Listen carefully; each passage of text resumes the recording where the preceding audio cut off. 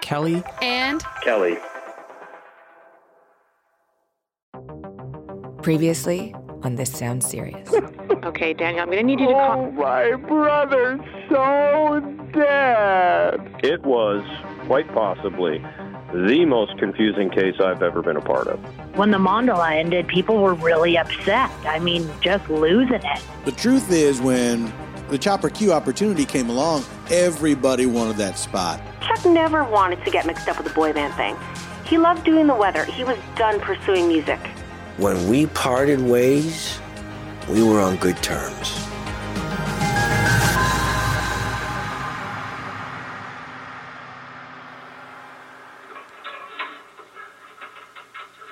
Daniel, how are you? Yes, hi. Very well, thank you. It's very nice demeanor that you would ask. I appreciate that. Yeah, so I want you to understand that you're not under arrest for anything, and you're free to go at any time. So. Okay. Well, then I'm going to just. No, I think I will step out. Well, I'd like you to stay. This is Orlando police interrogation footage of Detective Leonard Anthony and Daniel Bronstadt, captured on January 13th, 2007, the day WQOO weatherman Chuck Bronstadt's body was discovered. Daniel, when the lab comes back to me with results of what we found in Chuck's condo, I mean, potentially you're going to run out of options. Okay, and I think it's pretty clear to both of us in this room right now that you only have one option here. Yeah. I want to, I'd like, I'm gonna take a whiz here. Do you need to go to the bathroom? I'm gonna do that and take a whiz, and then I'll be right back. Detective Anthony interviewed Daniel for 8 hours that day. And in that time, he used his years of police training to try and lure the suspect closer and closer to a confession. Sure. So did Chuck ever get under your skin? Did he get under your skin? Chuck? Oh, God, yes, absolutely. I mean, if we're brothers, I mean, sometimes he'd just drive you so crazy you'd think of doing the worst things. But, I don't take that the wrong way, but sometimes I just wanted to kill him. I mean, just as a brother would. But don't take that the wrong way, and please don't, equate that to whatever happened with the waterbed, which was... No, we're just talking horrible. Yeah, but sure, I wanted to kill him sometimes, yeah. Like in Daniel's 911 call, his thoughts seem scattered. One minute he's confrontational. Well, you've been carrying your gun in that holster for the last hour. Maybe it's time I had a turn. The next he's totally cooperative. I don't know. What can I do for you? I do give a very non-sexual back rub if that's of any interest to you. Often there are prolonged silences. Awkward silences. Silences that are so long you'd expect them to end with some monumental revelation. But then... Oh, I'm sorry. Is it my turn to talk? I must admit, sometimes the detective is asking some very leading questions.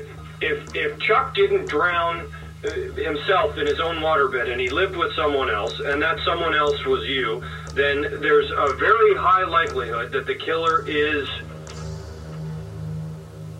a ghost? I don't know. It seems far-fetched, Detective. What are we doing here, Daniel? But at the end of the interrogation, after 8 hours of quiet, intense intellectual combat, Daniel Bronstadt walked out. A free man. Detective, do you think you're getting any closer to finding the killer? Because I'd love it if we could solve this here.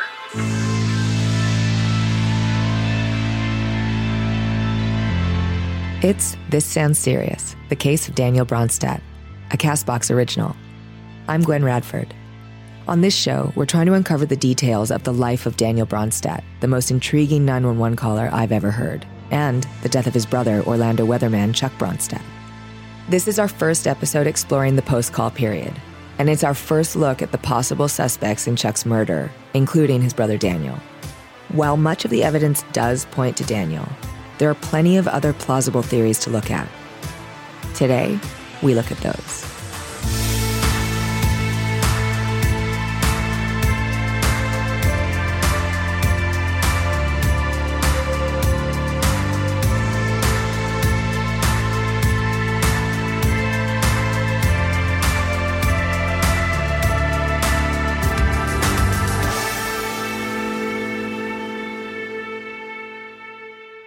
Daniel Bronstad has always denied any involvement in his brother's death. Sorry if that ruins your podcast, that I'm not telling you I killed Chuck, because that's just not what happened. But the truth is, no matter what Daniel says, many signs point to him killing his brother. Well, the thing is, Daniel's not your typical murderer. Psychopaths never are. That's Detective Leonard Anthony. He was the lead investigator on Chuck Bronstad's murder case. Well, actually, that's not true. Psychopaths are much better at hiding how weird they are. I would put Daniel in the category of doofus. If I had to pin down his psychological profile, I'd say he's a murder twerp. While much of the evidence does point to Daniel, there are plenty of other plausible theories to look at. Did we look at other potential suspects? Of course we did. Did any of them compare to Daniel? Absolutely not. No, ma'am. Before we get to the case against Daniel, let's reestablish what happened on the morning of the murder. When police showed up to Daniel and Chuck's condo on the morning of Saturday, January 13th, 2007, they weren't the first to arrive. No, we were the third to arrive. The paramedics showed up before us to try and revive Mr. Bronstad, and then before that, there was the goddamn cleaning crew. The cleaning crew he's talking about was a 3-person maid service that cleaned Chuck and Daniel's condo every Saturday morning.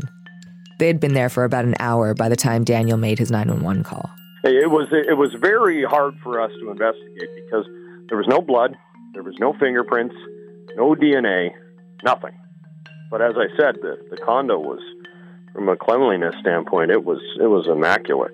I mean, they get into the corners, and a lot of cleaners don't do that. So when the police finally did arrive, they found a spotless apartment, a soaked carpet, and Chuck's body face down on his waterbed mattress. The mattress was cut with some sort of blade, and then Chuck's head was forced inside the mattress. So we believe that the mattress was held shut over his head until he drowned. That's a weird way to kill someone. I'm not even sure how it makes sense. If you cut a hole in a waterbed, you'd think the water would rush out really quickly.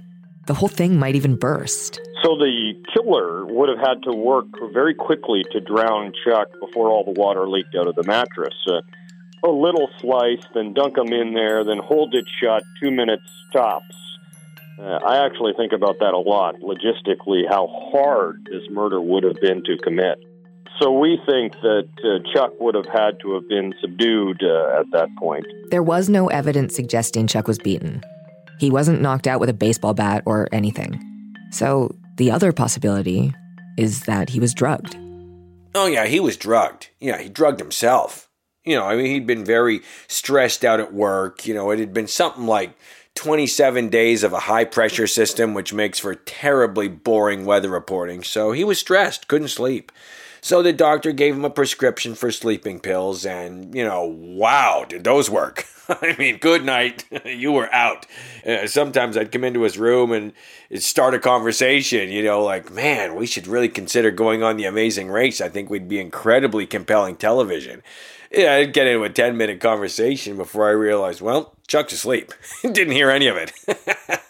But, so the sleeping pills worked for sure. The toxicology report said he had a powerful sedative in his system, the sleeping pill. It also said that he had far above the recommended dose of ibuprofen, but it's hard to say if that was a factor. It's certainly not what killed him. Oh, yeah. Well, that was probably my backache. I used to get horrible backaches, and so I made something called a back cake, which is, traditional cake batter mixed with 2 bottles of crushed up Advil. I'd take a slice and feel nice, so I sort of had that condition after the van crash with 2+1. So Chuck, probably motivated by a late night snack, decided to go to the fridge and see what he could eat. And there it was, my back cake. And I guess, it also had a NyQuil icing on it too, so it was pretty potent. So there were no signs of struggle. Chuck was in no state to fight off his attacker. There was no sign of forced entry because the door was unlocked. And there was no DNA, no fingerprints anywhere. The apartment was spotless. Although, not the entire apartment. The cleaners didn't go into the bedrooms. Oh yeah, of course that was our policy. You know, if my door was closed at 7 a.m. on Saturday morning, GTFO, and stay TFO. I think you know what that means. You know, on Friday nights, we always left the front door open so that the cleaners should come in without disturbing me. You know, we had other rules too. Soy sauce does not go in the fridge. So, what kind of evidence did the police find in Chuck and Daniel's bedrooms? And actually, you might be wondering this too. Do twins have the same fingerprints? Twins do not have the same fingerprints. I actually had to look that up. I didn't know.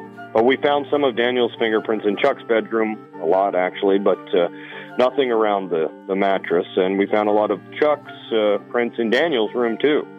But so what?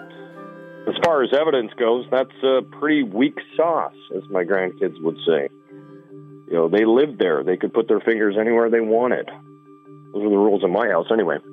And from the way Daniel kept reinserting himself into his brother's life, I wouldn't be surprised to know he'd been snooping around his brother's room when Chuck wasn't home.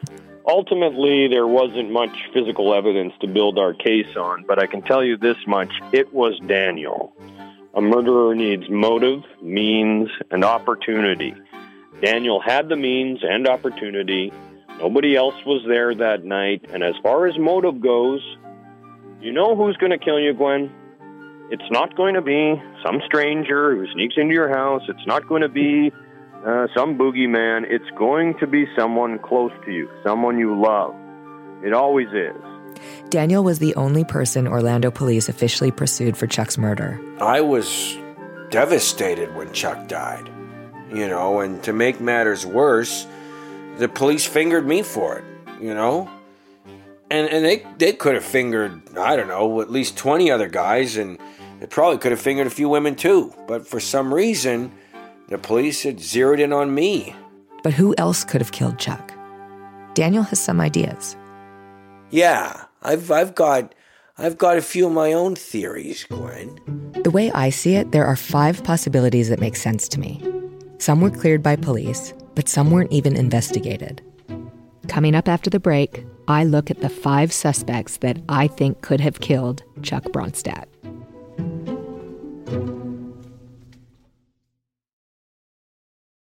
Before the break, we reviewed the evidence from the night of the murder. Now it's time to look at the suspects. First up, Tanner Austin. Tanner Austin here over the scene of the crime. Yeah, Tanner Austin. Absolutely, that loser helicopter reporter. Tanner Austin was the head weather reporter at WQOO in 1994, before Chuck took over. He left that post to become their Action News helicopter reporter, but soon found himself dissatisfied with the position. The traffic is at a standstill once again, northbound on I-4, all the way back to... Well, it turns out there weren't quite as many violent incidents catching progress as you would like. That's Ken Shaw, the WQOO news director at the time of Chuck's death. Most days, Tanner was really just covering traffic jams. And let me tell you something, it's not the most exciting footage, you know? It's just cars sitting there. I've been looking at this same construction on the 408 interchange for the past 2 weeks. Apparently, Tanner was so unhappy as the helicopter reporter that he asked to get his old job back. But it was too late. Chuck was already a rising star. Thank you very much, Amelia. As you can see, I'm here at the Orlando International Equestrian Center. Those of you who know me know I love horses, and this is actually where I've boarded mine. Was Tanner resentful of Chuck's success? 100%. The amount of times Tanner crashed Chuck's weather updates, that boy was jealous and he was angry. If you are sailing today, well, now Tanner Austin's on the set. Get up, Tanner, get off the set. What are you doing? Listen, I spent 13 goddamn years in a stupid helicopter, blowing out my hearing, messing up my beautiful hair, and developing a permanent crick in my neck from looking down at traffic all day. That's Tanner Austin. And the day Chuck died, you know what I did? Before they could even get his body out of that waterbed, I walked right into that newsroom, and I demanded my old job back. Oh, yeah, he did do that. I mean, talk about inappropriate. Everyone in the office was weeping, and he comes in here and does that? Holy hell, man, pick your moment. Suspect number 2, Karen Gillespie, Chuck's ex-wife. Yeah, and she's the one. She's the one who the cops should have been fingering all along. Karen and Chuck divorced in 2000, And from the times I've spoken to her, she always seems honest. She doesn't strike me as a murderer. She's a nurse. She saves lives. She may come off a bit cold, but even when she talks about Chuck, it's with a bit of regret, but not anger. Here's the thing you gotta know about Karen. When I started handling Chuck's business affairs in the 2000s, they were already divorced, but for some reason she was still all over his policies, listed on his will as a beneficiary. So, I snipped her out. And so I took out a brand new policy for Chuck and felt pretty good to do and to see my name on it. In fact, it felt so good, I started to do it every year. It was like an annual tradition. Oh, time to take out another policy on Chuck with my name on it. I don't know if Daniel hears how this sounds, but taking out a life insurance policy is like the number one most suspicious thing someone does if they're going to murder a family member. And Daniel took out a bunch? I had about a dozen life insurance policies on Chuck at the time of his death. And I know what you're thinking, but they don't pay out if I murder him, and so they didn't pay out. Good luck trying to convince them you didn't murder your brother after you've been charged with murder. So, I never saw any of that money at all. But the person that you need to look at is Karen. Being cut out of that will, that probably pushed her over the edge. Oh yeah, and she's also a nurse. So she knows about dying and how to make people die. Of course we looked at the ex-wife. We've always got to explore that option. That's Detective Anthony again. But I'm telling you, Gwen, she's about as big as Punky Brewster. I mean, she's a real little lady. Even with the sleeping pill in Chuck's system, she just isn't big enough to have been able to do it. Suspect number 3. The other person I might finger would be JJ from the Flesh Boys. A lot of people were fingering him at this time. Come on, Flesh Boys, let's do this. Friday night. The Flesh Boys were an Orlando boy band managed by the Bronstadt brothers in the early 1990s. We didn't just manage them. We assembled them. We produced, we wrote. So, when their relationship ended, was there bad blood? Yeah. If you recall, Chuck and Daniel had a fight in 1995 that resulted in Daniel running away to allegedly join the mysterious Central Florida cult, the Mandala. That fight is also what ended their professional relationship as managers of the Flesh Boys. So, the boys were mad, some of the money was missing, maybe. I don't know. It's boy band, it's not H&R Block. You don't keep track of boy band money. That's part of that business.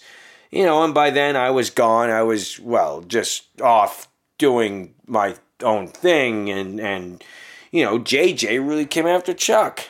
Daniel says JJ made threats to Chuck. Yeah, we would get calls, sometimes at 3 a.m. That's Chuck's ex-wife, Karen Gillespie. She confirms these threats. Hang-ups or heavy breathing. One time they mailed us a finger. Who does that? At least FedEx it. It stunk. It really upset Chuck. Oh, yeah, that was me who sent the finger. That's John Carlson. He used to go by JJ. Those twins owed me some serious money, tens of thousands, for singing on a Popeyes commercial that I was never paid for, and they made me pay up front for costumes they were supposed to order, but we never received. Yes, the original JJ from the Flesh Boys. Yes, he is the one who sent the finger. That's Detective Anthony again. After the Flesh Boys broke up, he had to take a job at a machine shop where he lost the finger. Enraged that Daniel and Chuck had ended his music career, he mailed the finger. I could have sent 2 more over the years, but I've learned to let it go. I let a lot of things go without those extra fingers. To be honest with you, Gwen, I don't think his anger was actually directed towards Chuck at all, because Daniel was the one who ran the whole boy band thing. If he had motive to kill anybody, it was to kill Daniel. There's one thing that's bothered me about this case since I discovered that Daniel and Chuck were twins. Is there a chance that mistaken identity could have played into the crime? Could somebody have intended to kill Daniel, only to have killed Chuck by mistake? I asked Daniel. Can you think of anyone that you've angered, anyone that you've had discord with, is there anyone that you think would want to kill you? What? Somebody who would want to kill me? I can't even fathom a person or a scenario. Suspect number 4. Are you searching for life's great meaning? Is there a hole in your soul that you're looking to fill? What Daniel is failing to mention is the Mandala, the cult of which he won't acknowledge he was a member, a leader, for 5 years. Hello, I'm Brother Kai of the Spiritual Order of the Mandala Faith. The cult that he left right as it ran out of money. Or did it run out of money right as he left? Oh, I know plenty of members who are still out there, and they're not building an underwater car, and they're not singing to the tides. But they show up on your doorstep and want to know why you left. That's Allison, with 2 L's, the Mandala member you heard from in episode 3. They want to know who you're seeing. They make threats. They want to know who took all the money, who made the whole thing fall apart. The cult disbanded in 2000, around the time of Daniel's departure. Did certain members blame Daniel for its downfall? Absolutely. Would they come after him? I'm going to give you a hard maybe. Could the disgruntled members have mistakenly killed Chuck while coming after Daniel? There are some things that feel so right about this theory. Like this. The night before Chuck's body was discovered, a comet lit up the night sky. Good stuff for the stargazers out there. You will have a chance to see Comet McNaught, which is the brightest comet in our skies in the last 40 years. Wow, that is incredible. We will be sure to do that. Thank you, Chuck. You're welcome, Amelia. This wouldn't be the first cult to mix death and astronomy. The Heaven's Gate cult achieved infamy when their suicide coincided with the return of the Hale-Bopp comet in 1997. Oh, that's absolutely nonsense. First of all, we were a water cult, not a space cult. That's Ramsey Cole. He was the spiritual leader of the Mandala. And another thing I want to make perfectly clear here is that we were a no-kill cult. You know, you've heard of a no-kill dog shelter. Well, we were that for cults. I mean, nobody got killed on my watch. Nobody. Who ever heard of a cult that never killed anyone, Gwen? Didn't that seem a little ridiculous to begin with? I mean, eventually every cult kills somebody. It's just how it works. That's Allison again. And it's very possible the ideology of the Mandala could change over 7 years from water to space. Even if the comet has nothing to do with the murder, remember that the Mandala's beliefs were all based around water.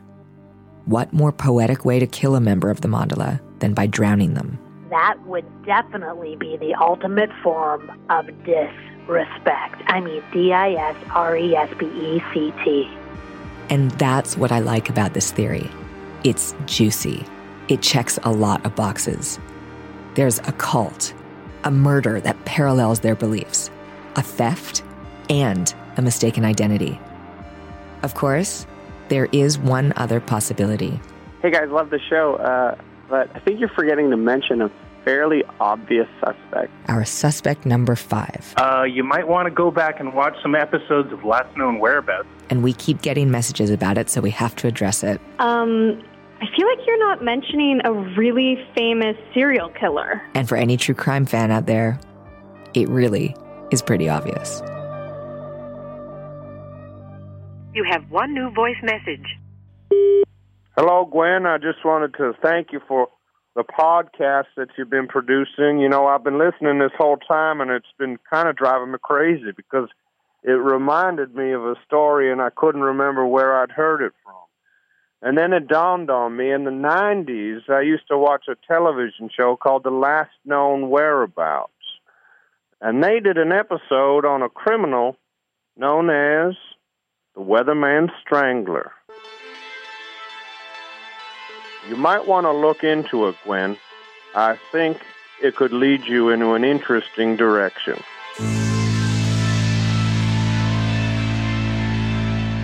Next time on This Sounds Serious. Hey, what are you doing in my condo in New Mexico? That's the killer? I mean, come on. You can't write this stuff. Last Known Whereabouts. Getting to the bottom of America's Most Murdered. The sun is too much. I can't take it. I will take down sun worshippers. Oh, man, I love this case.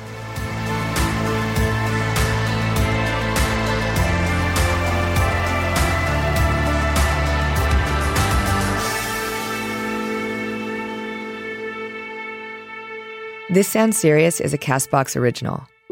CastBox is the fastest growing, highest rated podcast app on both iOS and Android, where you can find all your favorite podcasts. You can listen to This Sounds Serious wherever you get your podcasts, but we hope you'll give CastBox a shot. We think it's the best.